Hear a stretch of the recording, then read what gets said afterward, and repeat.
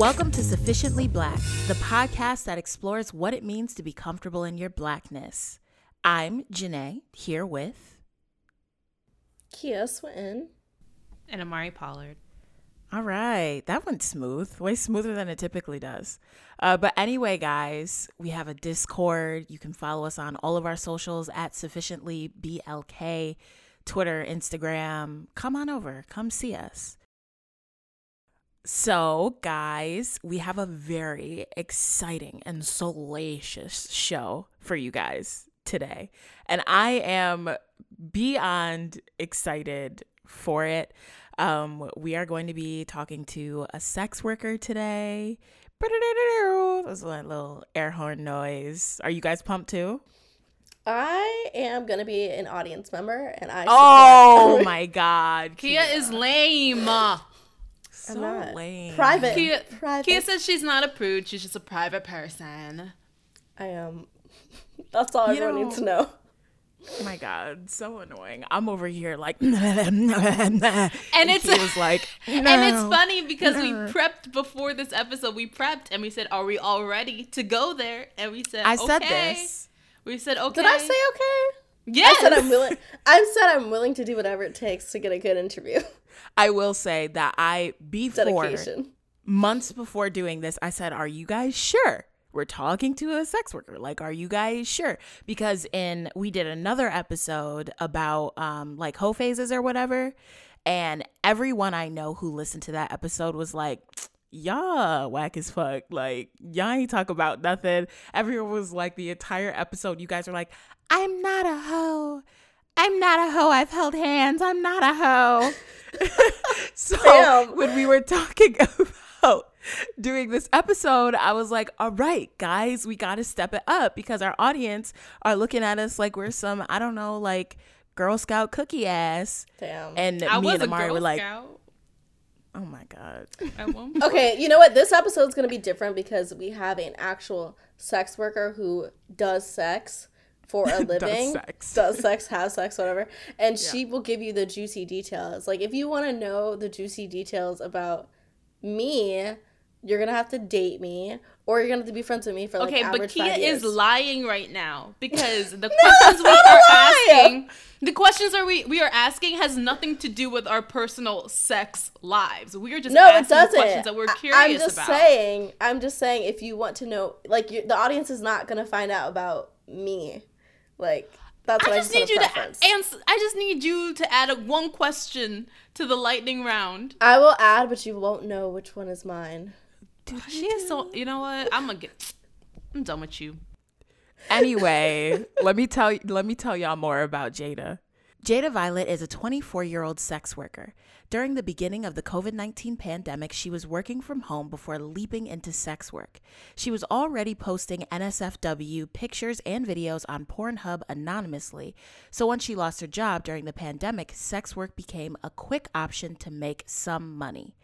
Very shortly after creating her NSFW accounts, her platform quickly grew to the 23.3 thousand followers on Twitter she has today. Welcome, Jada. Hello. Thanks for having me. Yeah, of course. So tell us a little bit about yourself and how you got to where you are today. I've always been, a creative. So before I even was in sex work, I was a makeup artist for about 7 to 8 years. So I've always been in the beauty industry, making other people feel good, and just decided that wasn't for me. And then I tried to do regular work, like the 9 to 5, working at a call center or whatever was seen as a normal, respectable job. And I have ADHD. I was undiagnosed for a long time. So those kind of jobs just did not work for me at all. I didn't understand why it didn't work. Why was I just not functioning at my best? And that's why I ultimately was fired from my job. And I got into sex work because it was, like I said, it was a means of survival at that point. And I really didn't know what else to do other than being at home. You're in the house. I was living with my elderly grandma. I can't just subject her health to me being out and then coming back, and I don't know if I'm bringing something to her. So I needed something to do at home on my own time to make money off of. And with the rise of OnlyFans, it just made the most sense. So that's when I started. Like I said, I've always been comfortable with myself and my body online. I just wasn't comfortable with people perceiving me as, the whore at that time. So I want to be quiet about it, as anonymous as possible. But once the money made more sense than other people's opinions, because them ain't paying me. You know what I mean? So definitely got started. And it was a lot easier than I realized. Like, I stepped into my own power, my confidence, and sexuality as a whole. Became a lot more experienced with all different walks of life. And it keeps growing and growing and growing and growing. So I feel like I'm doing the right thing. So was sex work something, I know you said you kind of had to do it, or felt like you had to do it during the pandemic because you didn't have like another source of income, but you were posting anonymously on Pornhub. So did you ever think like, oh, my main goal, like maybe like later 20s would be like to do sex work full time? Or was it really just like the pandemic and like how you saw the rise of OnlyFans, which is how you got into do sex work full time? I've always considered myself hypersexual, but it was something I kind of felt like I needed to keep to myself. So even if I imagined myself doing things, I just never seen me pushing through it with the will to finish or complete whatever that was. But I will be honest, like I was even drawing like sensual art at one point, where like people's portraits of their genitals. And I was like, oh, this is fun. And then I quickly realized this isn't that fun. Like,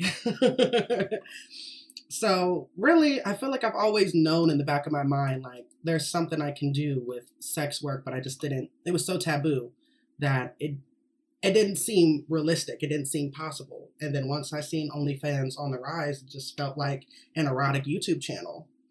And I would have loved to have had that and showcase my personality and my hypersexuality and just being myself.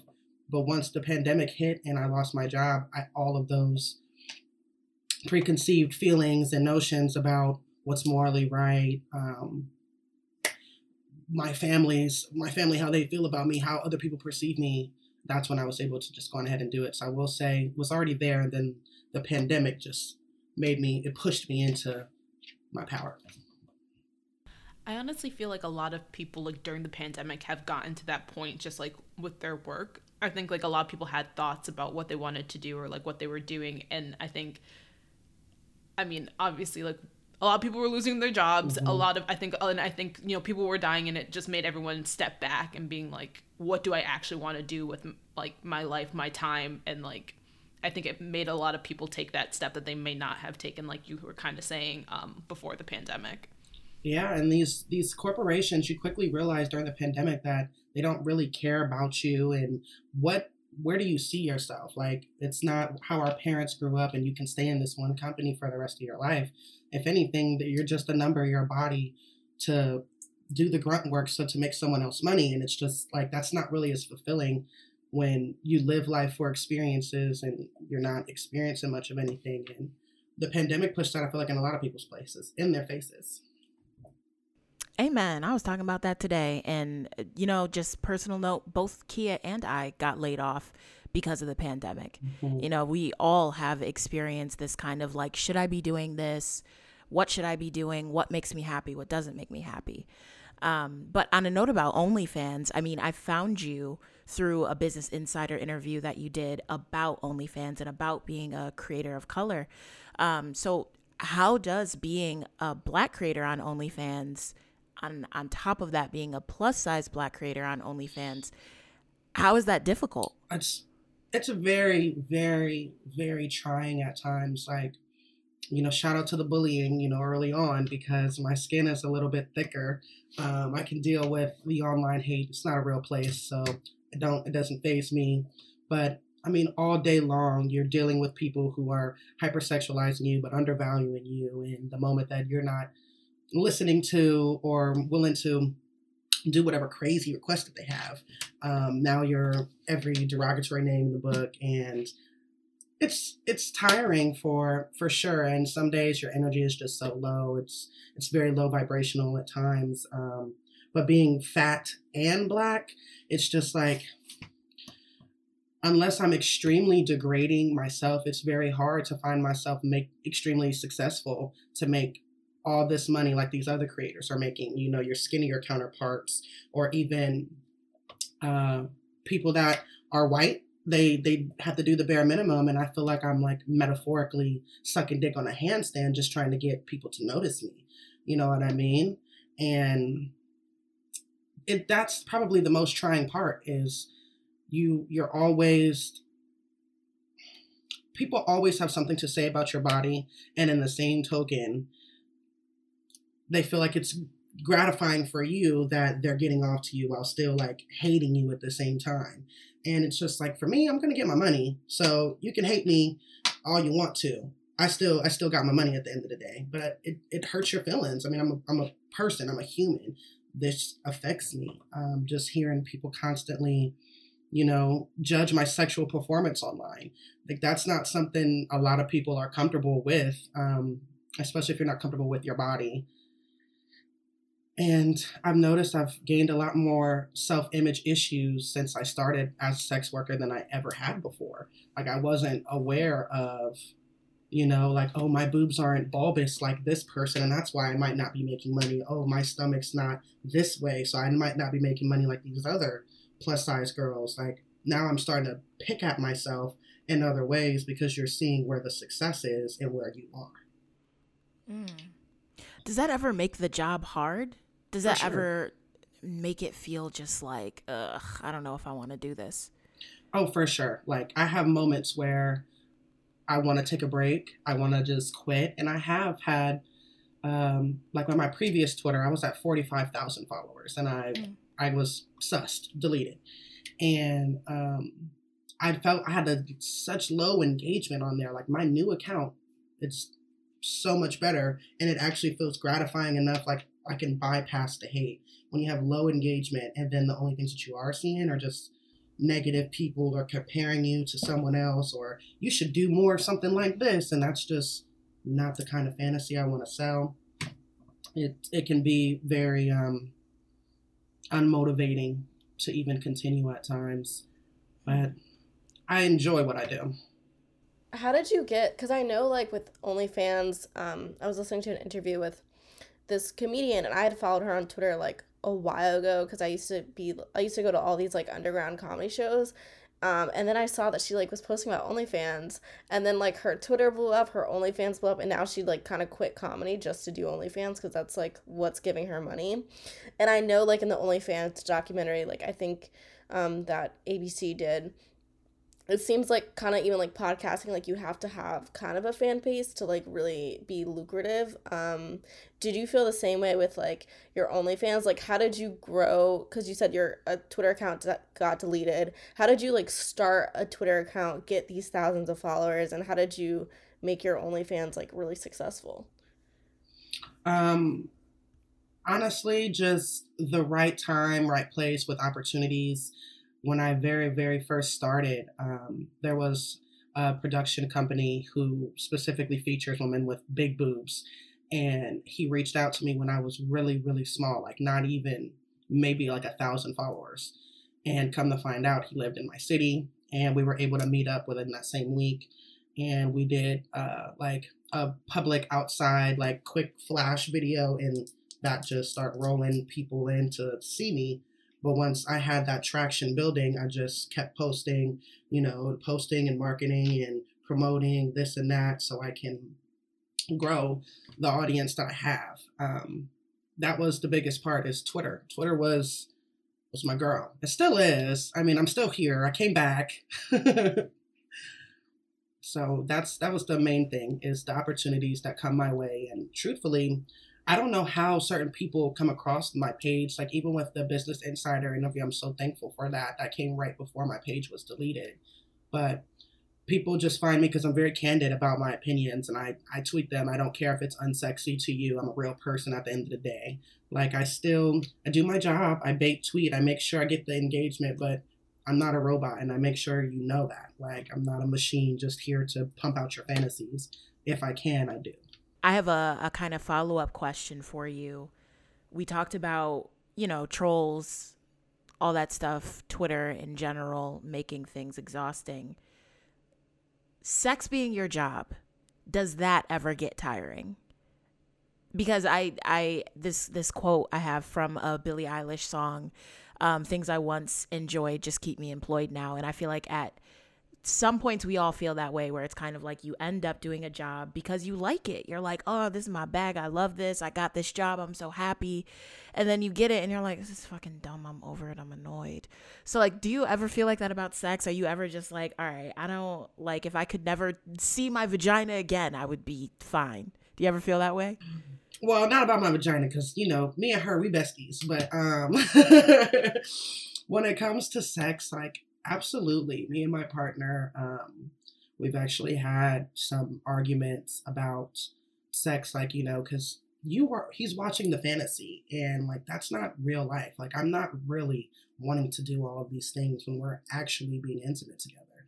Like, this is staged, my back is hurting, and I'm propped up in a specific position just to give the visual that they're looking for.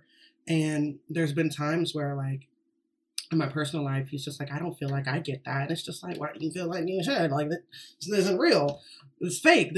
I say porn is like wrestling, you know? Like, you start off believing that this is the truth, and then you quickly find out it's not, and it's still entertaining. You still want to participate. But in my personal life, I just don't find myself wanting to do the extra most. Like, I just want to have that intimate downtime with my partner. I don't want to make it as flashy as possible. Maybe I just want to feel that close connection. And that's probably the biggest thing is I'm always on go. I'm hypersexual AF, but I'm not wanting to perform. I just want to exist in that moment. So I would say that that's probably the difference for me. I actually haven't watched enough Black Mirror to reference this, but like, is it almost like you're not competing against yourself, but is it like a weird like duality where it's like, this is like how I perform, but that's like not me in real life? Is it ever like you're competing against yourself? Yeah, like a Hannah Montana situation. Like, yes. That's how I feel. Yes. Oh my God, that's great. Oh, that's how I can feel at times. Like, okay, I'm actually Miley. Can you please stop expecting me to be this like grand superstar when I'm just at home? I'm comfortable.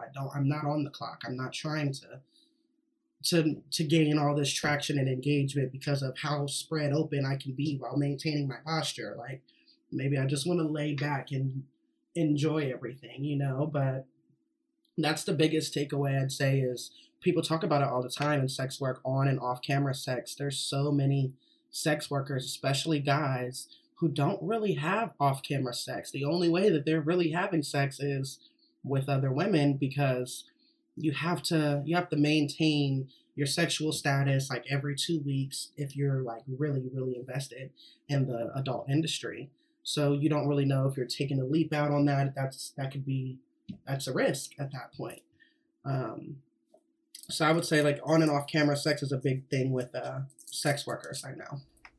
I have a question because you mentioned a couple of things about your personal life. One about like you don't know how your family is gonna react, but also you mentioned that you are in a relationship, which I think.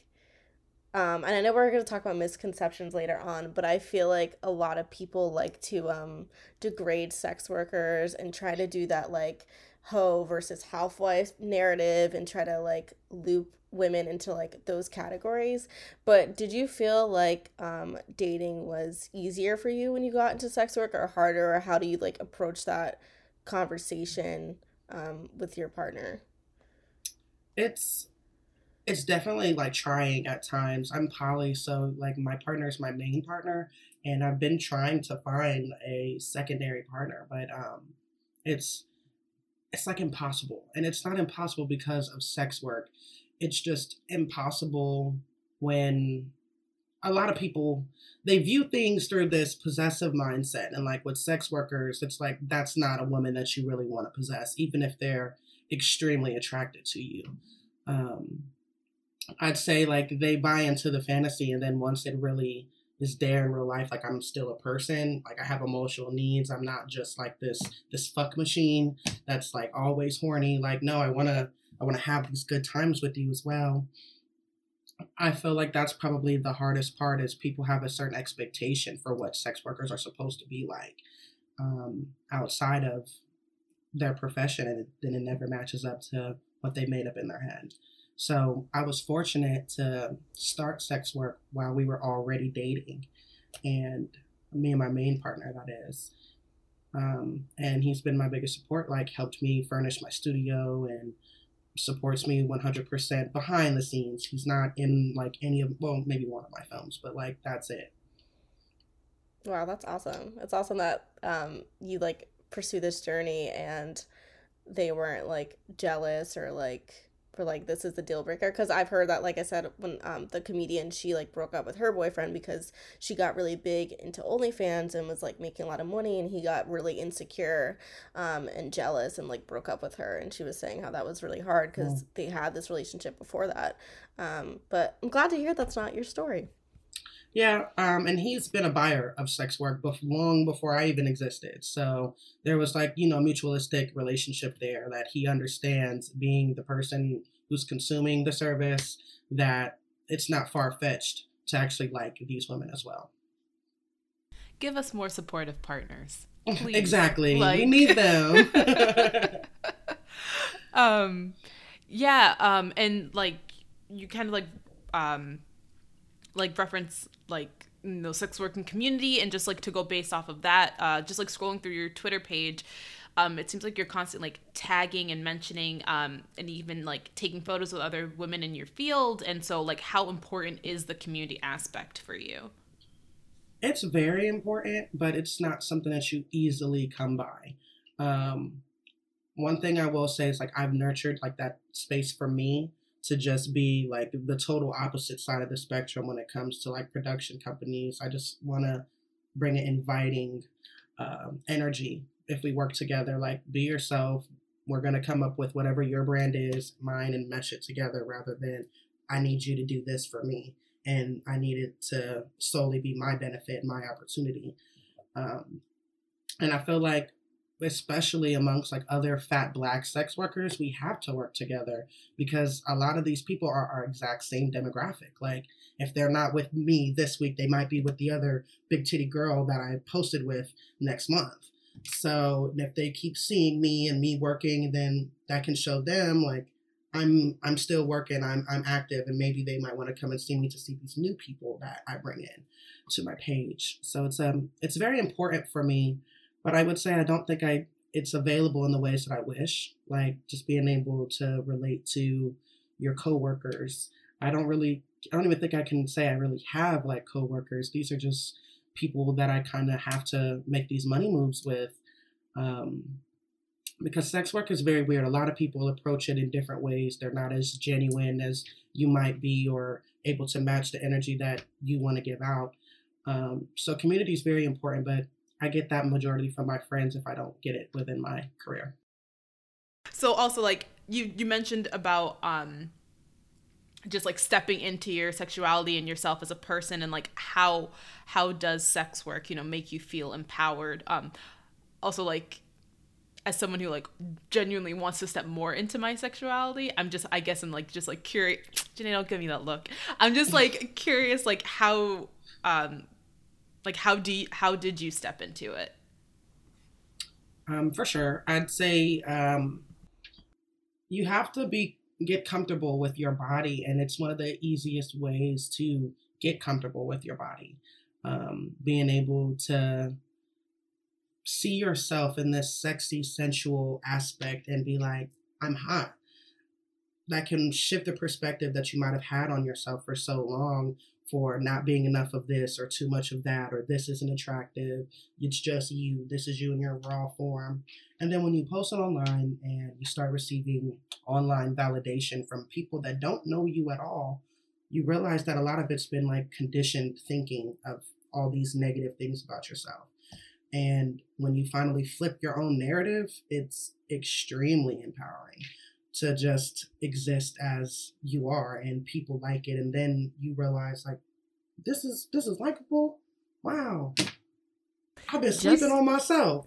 Just a personal tidbit. I feel like that's where I am right now. I'm 6 foot tall, I'm plus size, and my entire life I've been kind of living in this narrative of like, no one likes me, and you know, through therapy, getting older, really just working on myself, I've been realizing like I'm that bitch. Like it's been crazy. That, okay, been that, and it's like you said, flipping that narrative and realizing that, you know, due to systemic racism, the patriarchy, all that other bullshit, we have really been brainwashed to think certain things. But sometimes when you do some work on yourself and step outside yourself a little bit, you realize that some people might think these things, but not everyone thinks these things. And that's important. It might have just been your surroundings too, you know? That's like, true. It shows you like what you might have been surrounded by and the way that they think could have impacted the way that you view life, the world, everything around you. It's definitely empowering though when you finally you cross that hurdle that was the biggest one, being yourself, and then you find that no one else matters at that point. Once you are able to conquer your own feelings and how you feel about your body, I would say that you're on the right path towards empowerment. And then once you go on ahead and say like, I truly am happy with me despite whatever you say. Like I tell people my biggest flex is I get paid for the things I used to be bullied and insecure about. Like, amen. Wow. That's amazing. It's empowering to finally know and have an experience like my day-to-day. I see it. Like I haven't worked an actual job in over a year. That's empowering to know. Like me just being me, my natural whore self is sustaining a living for me. Love that for you. What are... So I know we talked about a little bit of misconceptions, but what are any other misconceptions you would like to clear up about sex work or sex workers? Not everybody is into, you know, like the extreme fetishes. And I feel like that's something that people like assume once you get into sex work, that you're just open for every category, every door possible. And not true. But it's expected, like I said, with plus size Black women, even just plus size women in general. They expect for you to just do really degrading things because a lot of women, that's where their moneymaker is. And I'm not knocking anyone, how you get it, how you get it. But me personally, I can't, I won't. And to just like stop expecting for your plus size women to just be like this ultimate freak fantasy that's just down to do whatever, whenever. Like, no, not true. Don't want to do that. Another thing, there's a lot of misconceptions about sex work, you know, the whole ideal when it comes to selling your body. Everybody's selling their body. Like, I'm so tired of that argument. If you are working a 9-to-5 job, you are sitting in some chair, you're using your body for time that's not comfortable to perform a job to make someone else money, just as much as I am. Now, maybe you might be a little bit less labor intensive, but you're still selling your body. Construction workers, they're selling their body. Like, what's the problem with that? That's the product of capitalism. We're all doing it somehow, some way. That's a big misconception I'm so tired of hearing. I don't know, just the assumption that sex workers are not real people, you know, that's probably the biggest one. And I feel like that's why we don't get the respect that we deserve, or we're seen like actual people. Because for the most part, it's easy to live the fantasy and discard it. It's not, the person's not real. It's like a movie for them. It's an actor. Okay, guys, it is your girl, Kia here. I hope you guys are having a wonderful holiday season and you're staying safe with COVID, because at this point, I don't know what's going on. But anyway, I wanted to talk to you guys quickly about our newest sponsor, which is BetterHelp. So you guys might have heard of BetterHelp, and I think it's a perfect time to join because we're starting the new year. We're trying to achieve some goals, you know what I'm saying? So if you think something is preventing you from achieving your goals, or if you really start to think about what is interfering with your happiness, BetterHelp is your solution. So BetterHelp will assess your needs and match you with your own licensed professional therapist. And on this podcast, we talk a lot about therapy. I know Amari and Janae talk a lot about their experience with therapy. And honestly, I think mental health crisis is kind of like the biggest crisis in America, in my opinion. I think a lot of things can be traced back to our mental health and how our mental health is currently. And I think that goes for dating, career, friendships. I think a lot of it is like once we address these major issues, that we can start to move forward. And what better way to start than 2022? You know what I'm saying? So you can connect in a safe and private online environment. It's very convenient. You can start communicating in under 48 hours, guys. Okay? And it's not a crisis line. It's not a self-help line. It's a professional counseling done securely online. So you don't have to go anywhere in COVID, okay? You can send your message to your counselor at any time, and you'll get timely and thoughtful responses. Plus, you can schedule weekly video or phone sessions. So, like I said, really, really convenient. BetterHelp is committed to facilitating great therapeutic matches, so they make it easy and free to change counselors if you need it. And if you want to start living a happier life today, as a listener, you'll get 10% off your first month by visiting our sponsor at betterhelp.com/listener. Join over 1 million people who have taken charge of their mental health. Again, that's BetterHelp, HELP.com/listener. Hope you guys enjoy, and let's get back into it. The one that I heard a lot is like sex workers have like daddy issues, and that's why they want to do sex work. And it's like, how did you guys get to that correlation? Because one, everyone has daddy issues, I feel like, and mostly men do. So I feel like exactly that doesn't make sense. But also, I know you talked about a lot of like the degrading things, especially when it comes to Black women, plus size women. What are you able to give us, like, and you can say no, any of like the requests that you've seen common for Black women or like plus size women, and the ones that you're just like, nah, fuck it, this is not enough money for this? Oh, absolutely. Like anything revolving around me being a pig, I'm not doing that. Like people want you to like oink around and like be as like to display your body in such a nasty way. Like they don't even, it's not meant to be sexy. I feel like it's meant to like poke fun at you. And personally, I don't know where that's going to end up. So no, I'm not doing it. And I'd say, you know, where people are asking you to do feeding videos, refuse to do those. That's not something I'd ever do. And it's not to say like, for some people, I get it. Like have $200 meals sent your way and all you got to do is record yourself eating it. But when you're a plus size woman, you got to know what you're feeding into when you do stuff like that, and who is your audience and why do they really want to see that? Not willing to do it. I don't do mommy requests. And I know that is something that a lot of women with big titties, they definitely do because the market is insanely massive for it. Wait a minute. What exactly is that? Are you like play breastfeeding somebody? You pretty much pretend to be someone's like slutty mom. Like your videos are just like you're pretending to be someone's mother. You be in like maybe a mom-like situation and you're like pretending this incestual relationship. Oh. And I don't feel comfortable doing that with people on the internet. Like I don't know you. Like I don't want to do that. That's not a fantasy that I feel comfortable adhering to. Now I get it. The pregnancy women, they make so much money and they call themselves mommy. You have some women who have already had kids and they call themselves mommy. Some women who just have big titties and they go along with the whole mommy trope because as quiet as it's kept, that's like the number one biggest seller, I'd say, amongst sex work is incestual fantasies. Yeah, that doesn't surprise me actually. Mm-hmm. But I didn't know about the pregnant women thing. Actually, that's that's huge. I that's something I didn't know, but it's very big, and like they want your belly round and plump. They want to see your nipples extra dark. Wow. They want you to show your breasts lactating.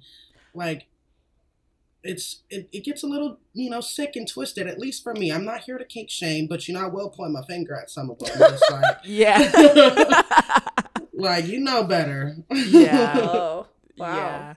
Yeah. Well, we have one more question before our lightning round, and that is what's some advice that you would give to anyone who they're on the fence. They're like, do I dip my toes in? Do I not? For doing sex work? you need to know if this is something you want to do. Like, before you do it, 100%. Even when I posted my TikTok on how to be a porn star, I was telling, like, this one person commented and they said that they bought everything and then they chickened out. If you chicken out, like, don't do it. Don't do it until you feel 100% comfortable, because it can be damaging if you're not. If you're in an extremely low point in your life and you're insecure, like, I can only imagine it's not going to elevate you extremely high. It might exacerbate those same insecurities. So you need to at least be confident and assured of yourself that you don't care what other people are going to say. I understand it might affect you at times, but in the grand scheme of things, you need to be prepared for the hate that's coming. You know, like YouTubers, they know their comment sections are going to be crazy and they have to prepare for that. If you're an influencer, you have to be prepared for that. But it's just 10 times worse, because these are people that are embarrassed to show themselves. So they're going to be as vulgar and as mean, as spirited as they want to be. And I'd say that you need to be prepared for people to say all kinds of hurtful, out-of-pocket stuff.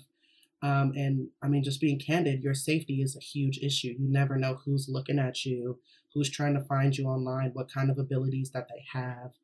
I got into a relationship with someone, a sugar baby relationship with someone who had a lot of tech skills, and I still have my suspicions that they're the one who deleted all of my pages. But it's just like, you don't know what these people are equipped with, and you need to be able to prepare yourself for the worst should that be the case. Not everything is, even if it is fast money, there can be extreme negatives to how quick the money can be. I do have one more question. Sorry.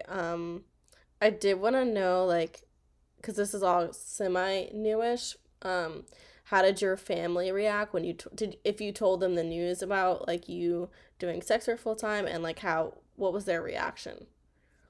God awful. Oh. Very much terrible. I'm not even on speaking terms with my father's side of the family.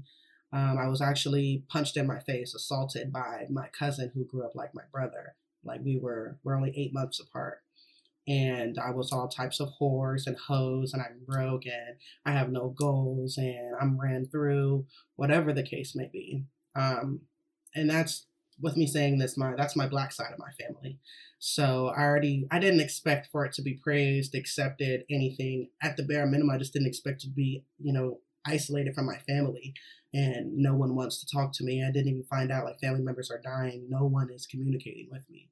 So that's awful. But like I said, thick skin, everybody's disposable, and anybody can be an energy leech regardless if they're family or not. So I feel like family are the people that you choose. With my mom's side of the family, I have my sister who's beyond supportive, goes to bat for me with my own mom about, sex work in general. My mom is an almost 60-year-old woman who's very much Christian, and this is not the way of the Lord. And I broke her heart when I told her I wasn't a Christian in high school, and now I'm just like a demon, a spawn of Satan themselves because of her. So, but I will say, like, we got into really big over Christmas, over sex work and it not being a real job, and like just perpetuating negative stereotypes. Like, she even said, like, that's not a real job. You don't even have health care. If you can't get health care, then that's not a real job. You go ahead and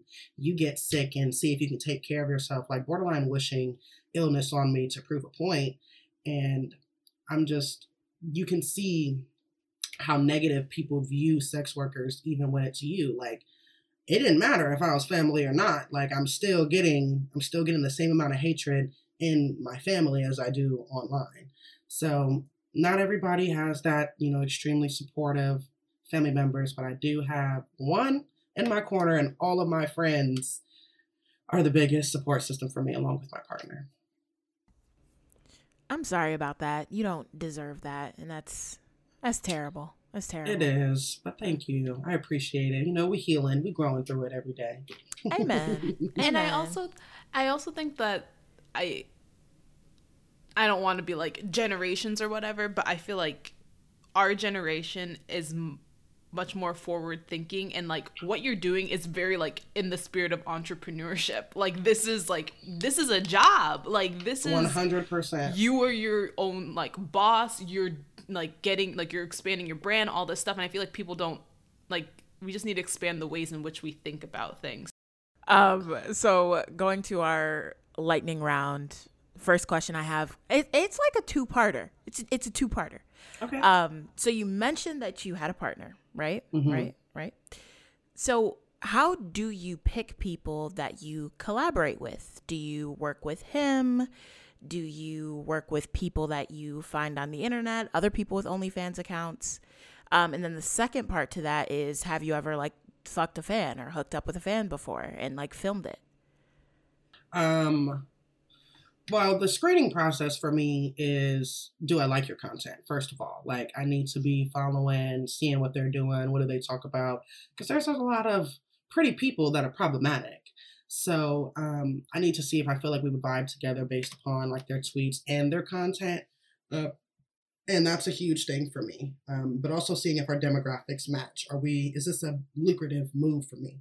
I'd say that that's the number one thing. And then checking their energy, having a couple conversations with them beforehand, just seeing if this is something they want to do, if they're open to it. And if they are, then until that time, we're just getting to know each other more and more until, the shoot date actually comes into fruition.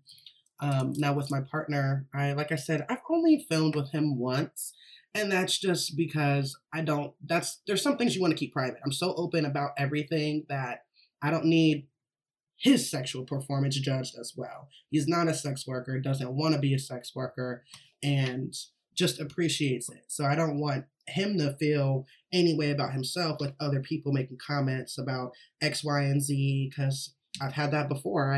I like big men as a big woman. So I've seen people make comments about these man's titties and he's bigger than you and he's this and he's that. And I just don't want to subject him to that kind of hate. I'd rather someone else who's well-versed in online hate and how it can go. So that's why I keep that private on my own.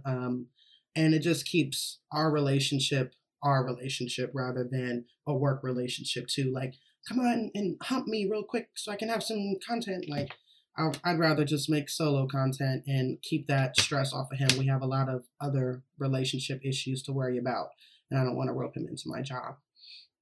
But I'd say the second part of that question, I've definitely, I've done it once with the fan, and it was for, I don't even have an explanation for it. He was just cool, okay? And you don't need an explanation. You don't need an explanation. He was cool. He was nice. He was very sweet. Always paid me for my time. Very much understood like this is a service, but did not treat me like a robot. Like it was the most eye-opening experience that I can still be treated like a person, despite you being horny and attracted to me sexually. So it kind of set the tone for other people. I've never really wanted to meet up with anyone, but he just made it like kind of too easy to not to. Like everything was taken care of, guaranteed cool time. Even ended up seeing him again on my birthday and was just like a really nice friend to me. Paid for all of my friends' stuff just for them coming, and it made sense. And then I was able to market it as like ooh, I'm fucking a fan. Come look, guys, you wish this was you. So it was a win-win. Amari, do you want to ask a question? Okay, yeah, sure. This question is, how do you get over the fear of anal, or especially if you're like looking to explore, or I guess like how do you get over the fear of like exploring different things in general? In general, like anything, just trying new things. Yeah, I'd say you have to be open to new experiences. Like once you're I was just bored for a long time. Like I was a picky eater for a long period of time, and I just got tired of eating the same sorts of things, and I just wanted to try new things. You have to be open to it, like at least subjecting yourself to seeing what else is out there to widen your perspective and your horizons on what what makes you want to go on ahead and do it. I feel like that's the biggest part, is getting over yourself still, but also seeing what's out there. Because if you're sticking by with only what you know, you're not really going to be subjected to anything new or any new experiences. Yeah, that makes sense. Another question for you that may or may not be a personal one. Sorry, Mom. But how do you overcome a strong gag reflex? Wrong person to ask, because I have to give a prefacing statement to anyone I work with that there's no face fucking that's allowed, because my gag reflexes are so sensitive. They always have been. I think I actually have some sort of condition. I forgot the name because I've thrown up at the dentist because my gag reflexes are awful. I can't even get the x-rays of my teeth because my gag reflexes are awful. They do be pushing those things back far, though. Yes. Yeah, like it's hard, but at the same time, I mean, it kind of it works out for my benefit, because in the fantasy land, it's like, wow, it's so big, she's gagging on it. So, you know, there's money to be made in that in itself. So if you can't overcome it like me, use it to your benefit. Like, oh my God, I can barely handle this. That's a good way to market it. That's a good way to market it. For sure. But then they be thinking they're like Superman, and it's like, I don't want you to be thinking that. But that's, you know what? I'm trying to humble you. Listen, and there's a market for that too. If you want to humble all these men, do it. But for me, I know I gotta stroke their egos a little bit, and that's gonna give me money. So, wow, your dick is huge. I can't fit it. Okay, I guess it's my turn. Why do you think a lot of people are into eating ass?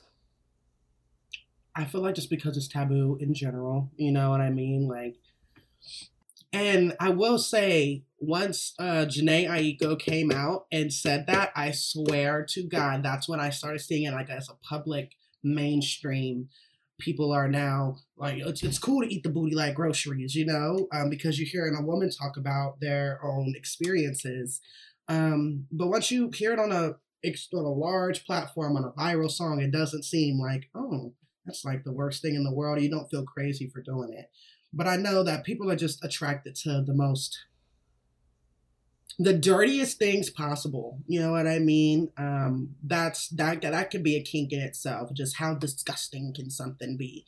And assholes aren't seen as the cleanest thing in the world. So for the right person, that can be a turn on. And even for someone who's just getting into certain kinks, it can just be exciting to try something new. Like, you know what? Let me see what this is about, since, you know, I ain't supposed to be doing this, and whatever the case may be, can make it more enticing for anyone to just go on ahead and try it. That's what I personally think, is it took someone of a higher stature to say it, and now you got other people, other celebrities talking about it, and it might make you feel like FOMO for some people, fear of missing out, that what are you not getting from not doing it? Am I not pleasing my woman? Is this what I should be doing now? So, I mean, I feel the same way with giving head. For the longest, that wasn't okay either for women. Like, you can't give a woman head. You were emasculated if you did that. It just took the right person to say it for it to stick to the masses, I'd say. That's very true. I feel like when DJ Khaled said that he doesn't do that, that's when everyone was like, whoa, no, you gotta do it, man. Mm-hmm. And now it's like the popular thing to like doing it. But there are still dudes out here who hide in the shadows and don't like doing it. They're out there. I've talked about that, like with my partner. He said that if his grandfather was still alive, he would be like disgusted at him for like, you're pleasing a woman, you know, like men knew that they were using women's bodies to masturbate essentially, and it's just like, you're not as much of a man if you're not having the sex just for you. This is the thing that I don't understand. I was actually talking about this with a friend not too long ago, because sex is a two-way thing. Like, exactly. Two people are here. To you, but I think a lot of men don't think that. I think a lot of men think as women, like you said, things to masturbate with. And essentially, like, how many times, Like, do people talk about having sex when, like, the guy is, like, pushing your face down or you're not looking, like, you were literally, like, an object, and that's how they, like, see you. And I think, like you said, like, emasculating, like, or whatever, like, a lot of them feel like, oh, if I do anything with the butt, I'm gay, or I can't do this, and it's, like, the ego, the pride is, like, blocking you from having, like, actual intimacy with your partner, which I think is crazy, but it's definitely common. It's crazy because isn't sex more fun when you see your partner is enjoying themselves? If you like your partner, like we just talked about this, a lot of people don't like their partners. You're right. A lot of people don't like women. And that's very, very, very true. Like, even with a lot of quote unquote straight men, like, once I learned about homoeroticism, I'm just realizing, like, I don't even think a lot of these men are as straight as they present themselves. So true. So they're true. Not even no one is worried. as straight as they present themselves. Like, at all. They're so worried about how the next guy perceives their woman that they might not even actually like that. And you realize that a lot with being plus size, that at least when I first started dating as a plus size woman, men don't really want to share that this is what they're interested in. Online, they're showing all the love to, the skinny, smaller women. And then you have bigger women that you want to like on the sideline, that you want to DM your hard eyes to. You're too afraid to say that. So I think even with sexual preferences, maybe that's what they're hearing their guys getting, and that's what they want to do. And it doesn't matter if that's what the woman likes. It's like, well, my dude likes this, so I might like it too. So I don't know. Why are you worried about what he likes? And that, it just don't make no sense. The question of the century. So you're over here so afraid of what other men think of you and doing so much stuff to make other men happy, yet the idea of being gay is the worst thing in the world. It's like, what is that? What? It doesn't make sense. The math isn't mathing. Okay? The math is not mathing. It's just like, what? Or how a lot of men go to the gym to beef up, to like show off for their guys. It's not really like women who are like, oh my God, he's so beef. Women don't like, care about that. Yeah, bro. Yeah. Exactly. I don't know any women that are like, he needs to have 6-pack chiseled abs. Like, I don't know any girl who really wants that. Like, it's cool, sure. But like, honestly, I don't know. I feel like I see a guy with a 6-pack and I'm kind of like, wow, you spend a lot of time in the gym and I don't. So I don't think we gonna work. I'm not trying to be your plus size project. Like, that's how I feel when I see men that just be super, super ripped, But I wanted to add to just homoeroticism for men. With women, when we're sending our dudes in the group chat or whatever the case may be to your bestie, they could say they ugly as hell and you still gonna talk to them. Like, it don't matter. You're not worried about how they perceive your next guy. Like, I don't need my auntie to ask me, oh, is that you? I don't need that validation. And I feel like a lot of that comes from their own father issues, which is why they want to appease other men. But that's just my personal opinion. No, I think you're 100% right. I think everything you said is truth because, like, I can think about, like, most of my friends, no shade, I think a lot of them are ugly, but, and I'm sure they would feel the same way about the people I've dated. We just don't have the same type. But, like, I feel like with women, you're, like, honest with that. Like, you can, I'm not saying tell your best friend that, her dude's ugly, but I'm just saying you could be like, oh, he's not my type, or like, it's not for me.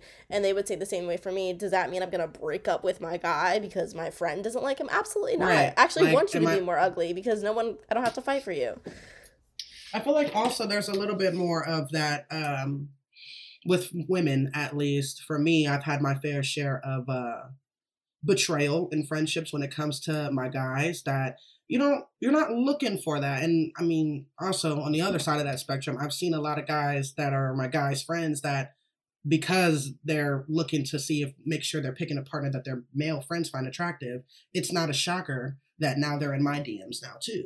You know what I mean? So it's kind of like a safety net for me personally where I don't need that validation because when I was doing too much for it, I ended up just pushing them their direction. So personally, I learned early on I had this crazy crush on this guy in high school and he was ugly.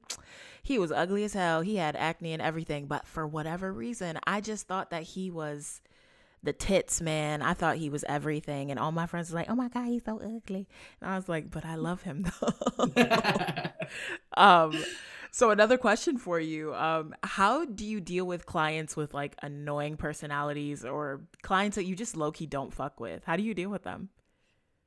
In all honesty, you give them the bare minimum. Like, if they're at least paying for the service, it's like, all right, it's a job, I guess.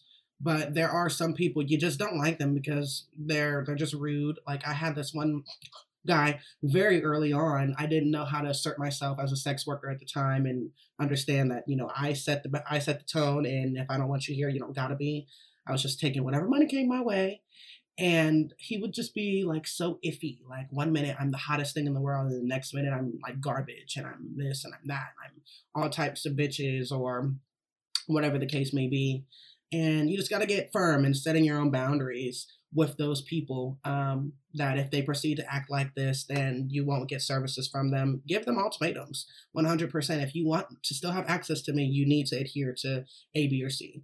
Now, like, I have certain white customers that there's a big culture shock because I'm not involved in white culture or anything, like, at all. So it could be annoying, but I know that they don't mean any harm. So with those situations, obviously, I'm going to approach it a little bit lighter, especially if you're still being kind-hearted. It's just like, this is really corny, Every time I hear white culture, it's just such an interesting word. I'm like, what is white culture? Menace. I don't know. It's just such an interesting word to me. So another question we got from our audience is, how do you keep safe with your clients? I don't disclose any personal information. That's the biggest thing, I'd say. For the most part, I only talk to people who actually want to talk to me, like those who want to subscribe to me, the people that are willing to pay for the service. I try to, a part of me isn't real. Like, I mean, a lot of it's real, but a lot of it also is not. So the fantasy of Jada Violet versus who I actually am, I play that up a little bit more, and I feel like that helps, like, remove my personal life from the forefront, because you're only focused on that. I would say I have IUD, just so there's no slip ups in the industry. But that's not really for clients, because I don't take any in-person clients at all, other than, that one random fan. But other than that, just making sure that you really, really, really, really, if you ever plan on doing anything in person with someone, you need to know everything that there is to know about them. When it comes to other sex workers, we're all tested, talent tested, and we don't disclose anything at all. Like, all of my friends who are moms, they're not even disclosing that they are mothers. Don't want any inkling of you trying to find anything about my personal life. Like, I had to ask one of my frequent content creators I film with to remove their location, because I'm like, once we started working back together, I don't need people knowing that, even assuming that we could be close to each other. Yeah, I didn't even think about, like, the association. Like, someone could, like you said, like, assume your location based off of, like, who you're collabing with. And another question from one of our readers is, like, what is something you've learned about people in general through your work? People are very lonely, and they do not have safe spaces to talk about how they really feel.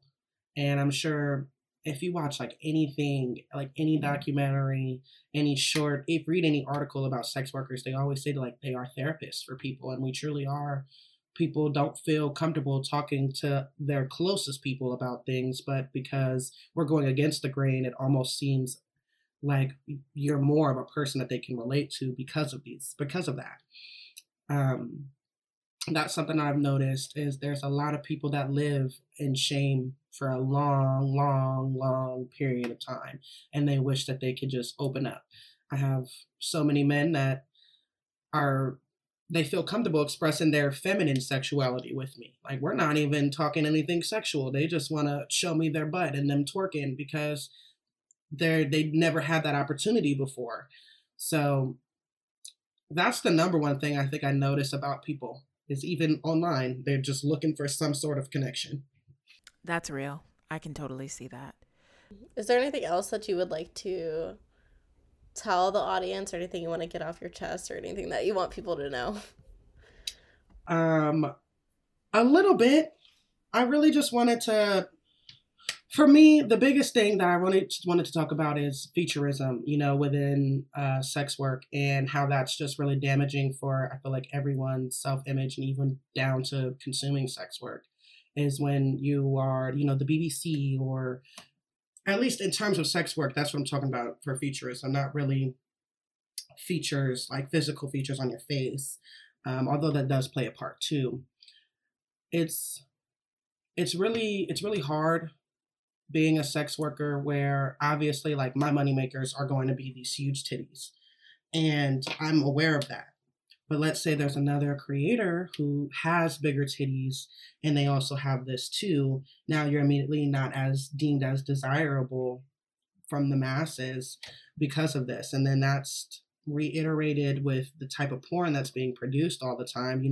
Big booty Latina is not as enticing as just like big booty whatever race, and it can be damaging for like a person like me who's very self-aware of racism, colorism, featureism, all of these things, and I kind of have to play into that just so I can make my money.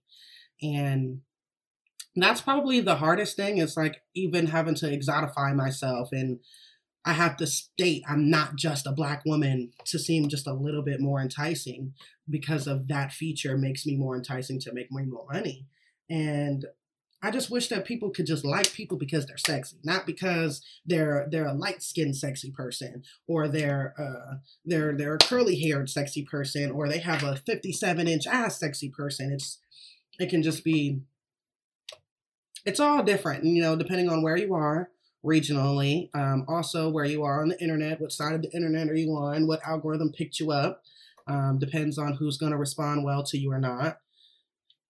So that's probably the biggest thing I'd say that's something I wanted to just talk about, because featureism plays a huge part in dating within the Black community, and then also within sex work. It carries over. It's so funny because we've talked about this so much on this show. We've had an entire colorism episode.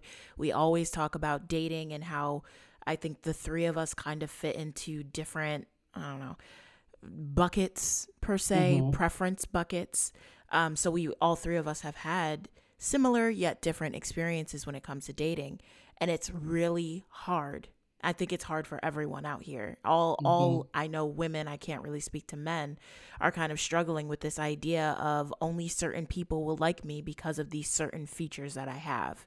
And right. That is incredibly frustrating when you're like, I'm a human being with so much to give and so much to offer, yet I will be bypassed for someone else because I don't have certain things. And this is not something that I can control.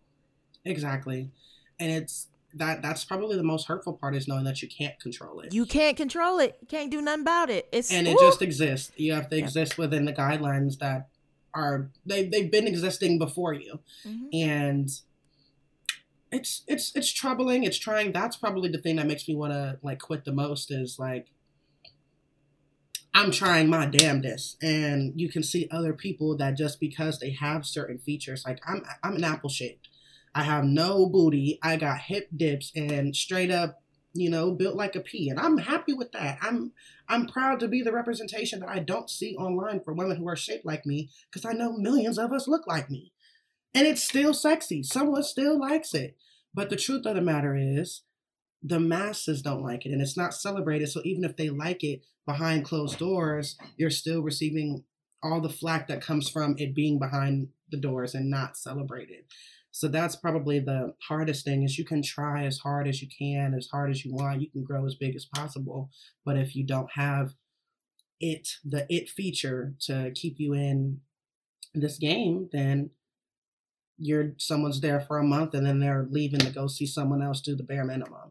Or they like your content, they steal it from you, and then they're selling your content to someone else.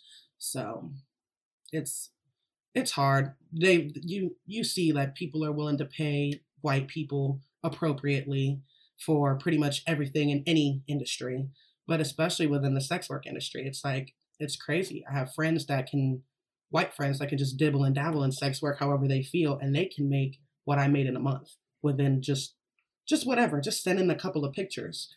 And like I said, metaphorically sucking dick on handstands just to get the same outcome. So that's probably the hardest thing is like, I'm not light enough to make this money. I'm not curvaceous enough to get this money. My boobies aren't bulbous enough to make this money. They don't bounce enough. Like it becomes really trivial. And that's probably the hardest part about sex work is then beating yourself up for things that you can't control, festering new insecurities within yourself because you equate success to how much money you're making. Damn. That's so heavy and that's so real. And I relate so much. You know, I relate so much just in dating, just in general. Like you said, I can go out with my white friends and I know that there's a good chance that I'm going to get ignored and I can be more successful. I can have more to offer. I can be funnier. I can be prettier. It don't matter. It don't matter. And even speaking from my privilege as a light-skinned Black person, it's the same thing other people feel towards me. So it's like. But it does matter to the right people. It does, for sure. Kia coming in with a positive at the end. Okay. I love that. Because that's true. No, it matters is. To the right people, for sure. Yeah. And that's why I surround myself with a shit ton of love. Because if I didn't, I'd probably be somewhere, you know, depressed, crying in the corner. And not to say that that's not my everyday life at times, too. It's just, it'd be a lot more frequent if I didn't have my support system around me. Yeah, and I think that's important. Like, surround yourself with the people that, like, you know, they like you for you instead of surrounding your people with, like, because clout and other stuff. And I think that's why people get wrapped up in these things. But I think once you have, like, a positive mindset or, like, and I'm not saying it's easier said than done. I'm not like, just think about it and it'll come. But, like, you do have to be, like, proactive in that and, like, be careful about who you have around because, you know, especially with if you're a straight woman and you date men, I feel like men tend to, like, say some wild shit. And that at least for me, that shit, like, really sticks with you for, like, years. And there's things that people have said to me that make me feel like my confidence level is, like, to hell because the things they've said to me years ago, and they don't know how much power that has, but, like, you know, that shit really hurts, and then you start comparing yourself. And so I think it's really important to just, like, surround yourself with people who don't say, like, backward shit or make you feel like you have to compete. Yep. And people that'll speak up for you, you know, like in those uncomfortable spaces or rooms, because if you don't feel like it's also can be negative if you have people that only support you when they're around you and not to other people as well. So I'd say that that's equally as important. Be as loving in front of me when you're not with me. So, and I'm an advocate for that. I always will speak up for anything problematic, you know, hypervigilant about it. Jada, just before we close out, do you have any, you know, shameless plug moment? Where do the people find you? If you want them to know where to find you. Listen, you can definitely come and see all the spicy things. Okay. At onlyfans.com/JadaViolet. And if you're more into, I just want to a la carte see what I'm feeling rather than subscribe for the whole thing, Jada Violet free. For OnlyFans as well. You can find me on Fansly. You can find me on Twitter if you want to see my real authentic self. And that's at Mystical Secret. I'm sorry, with a K. It threw my brand off. Like, I was deleted, okay? I was deleted. We'll add it in the show notes so people can just click right on it. Wait a minute. How did you come up with the name Mystical Secret? How did you come up with that name? That. Like, I'm so curious. Well, to be honest, it used to be my Finsta name, like when I had a Finsta. So it just made so much sense to just move that over. And I'm very spiritual. I'm the crystals girl with the incense and everything hanging around. I could grab, you know, little things out of my room right now. So I see myself as a mystical person. And, you know, the secret aspect was like, this is really me. Secrecy. Taboo. I like it. I love that name. That's really cute. Thank you. I appreciate it. Yeah. Okay. Well, if all hearts and minds are cleared, let's close this bitch out. Yes. Thanks for joining us, Jada. Thank you for having me. This was so much fun. I really love talking, you know, with other Black women just about issues in the world. It's just refreshing to be able to do that, you know, to have that sense of community and be able to talk about things that I might not be able to in other relationships. So I appreciate you guys reaching out to me and having this opportunity. Thank you. And we appreciate you taking the time to talk to us and bear all and be completely honest and authentic. So thank you. Thanks so much for tuning into this week's episode. You can talk to us on social media at SufficientlyBLK. Email us at sufficientlyBlackPodcast@gmail.com with any questions or feedback. And you can listen to us anywhere you get your podcasts. And don't forget to follow us so you don't miss any new episodes. Until next time, bye.